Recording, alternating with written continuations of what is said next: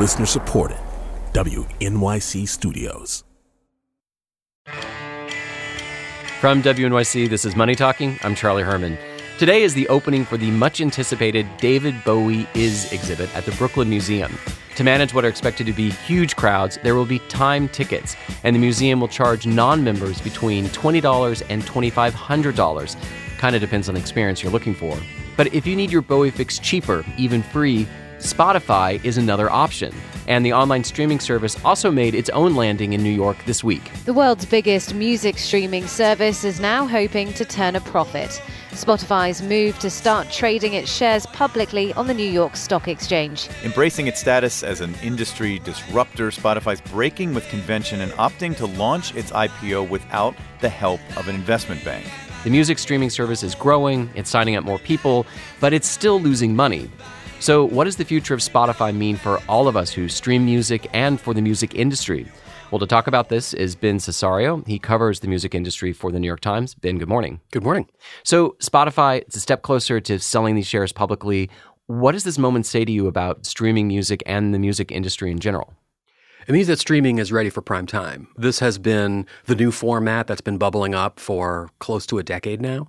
And the fact that Spotify, which has championed this model and kind of forced Apple to get into it, the fact that they're selling shares on the New York Stock Exchange means that it's really ready for the big time, and investors and Wall Street is going to be taking a hard look at it. But Spotify is doing something different. They're doing what's called a direct listing. What exactly is that, and why are they going this route?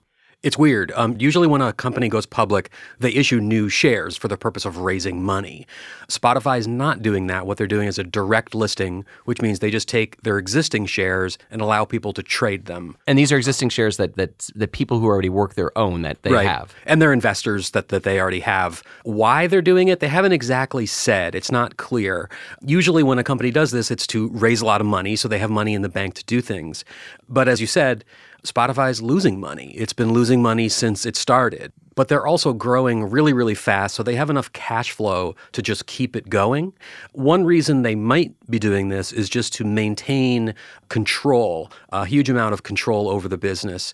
The two founders, together they have about 80% of the voting power of the company. Normally in an IPO, the founders would lose a lot of that power. This way they control it. I wonder if down the road it means that if they sell the company to a Google or a Facebook or an Apple or an Amazon, it's an even bigger payday for them. But that's just kind of my guess. Well, we've seen a lot of music streaming services, I can think of Tidal right now, for example, that have really kind of struggled to catch on. And as you talked about, Spotify is losing money. So what does that say about the future of streaming music? Well, this is kind of the reality distortion field of all internet businesses that, they're growing and they're huge and they're so popular, but they lose money. Yeah, we're not making money yet, but just hold on, And that was basically Spotify's mantra at the very beginning was once we get to quote unquote scale, things will start to work out. They're pretty much at scale. Yeah, I mean, that's what going public means. 150, 160 million listeners, yes? Yes. I think that what might happen is gradually as they've gotten bigger, they've negotiated slightly better licensing deals with the record companies. That's Spotify's biggest expense by far. So if they're able to pay a little bit less for the money that they stream and they come up with new products to get people to sign up, their margins will increase and they could make money in the future. But it's way down the line, I think, at this point. So you talked about those licensing fees. So that implies somebody's making some money in all of this. I mean, is it the record labels? Is it the studios? The record companies are making a fortune off of this. Streaming has single-handedly turned around the fortunes of the record industry, which was cratering for more than a decade. The record labels now make somewhere around 2/3 of their income from streaming, and for the first time in years, it's growing. And that's having crazy effects on the valuations of the record companies, on song catalogs. And in fact, Sony Music is one of the largest shareholders in Spotify. One of the things that was revealed by their prospectus this week is that Sony Music owns about 5-6% of the company. The other big labels also own shares, but they're smaller and they weren't disclosed. So if the record companies are doing well, what about the actual artists? I mean, we've seen instances of really famous artists like Taylor Swift or Beyonce or Garth Brooks not letting their music go to Spotify or other streaming services, trying to exert some degree of control. What does it say about how musicians are doing? That's the billion-dollar question. There's a lot of skepticism, as you said, from the level of Taylor Swift down to artists that are kind of on more marginal genres, jazz, indie singer-songwriters, who see that the economic model of streaming is a lot harder for them than the old model of the music industry, which was a lot simpler about you sell a record and you get a piece of the money. In streaming, it's a lot different, where there's a huge pool of money that's basically divided by the most popular artists. So if you're Drake or you're Kendrick Lamar or you're Ed Sheeran, you're making a lot of money.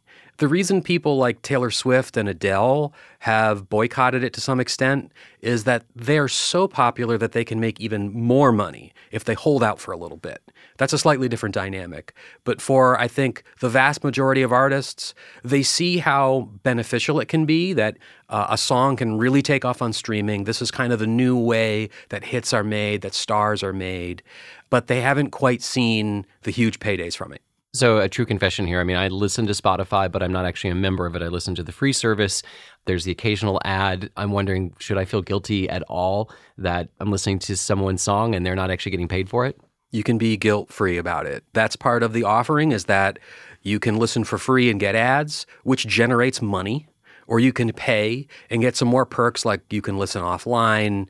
There's some other things that go along with it. Part of Spotify's original pitch to the music industry was, you're getting killed by piracy.